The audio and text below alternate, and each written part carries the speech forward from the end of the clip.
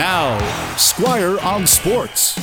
Canada's men's soccer team has only 3 exhibition games before the World Cup begins November 23rd against Belgium. And the first of the 3 is going to start in about 2 hours against Qatar. Now, Qatar is in the World Cup as the host country. They've invested a lot of money to build this team, but its talent level doesn't fully match up with Canada's. Now, Canada did lose a bit of its World Cup preparation when it was in Vancouver and had that dispute with the heads of Canada Soccer and had to cancel a game against Panama. That wasn't good. That hurts a bit.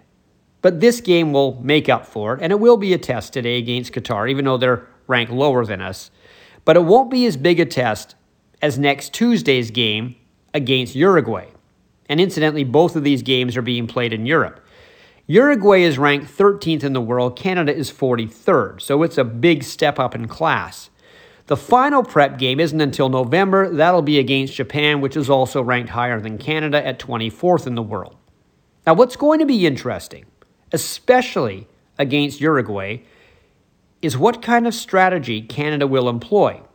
Our biggest asset is speed, led by Alphonso Davies. But will we be brave enough to use that speed and try to put a better, more talented team back on its heels rather than doing what a lot of underdogs do in soccer and play cautiously, waiting for a counterattack?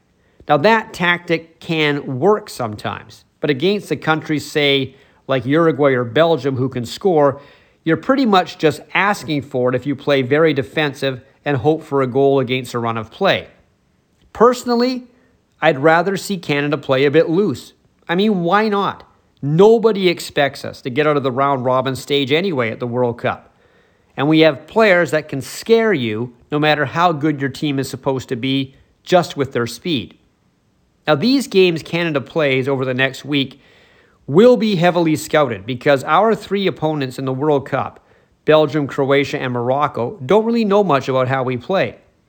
They know some of our star players like Alphonso Davies, but like us, these games against Qatar and Uruguay will give those other teams a look at what our men's team can do when we leave our own region. Squire on Sports on 980 CKNW.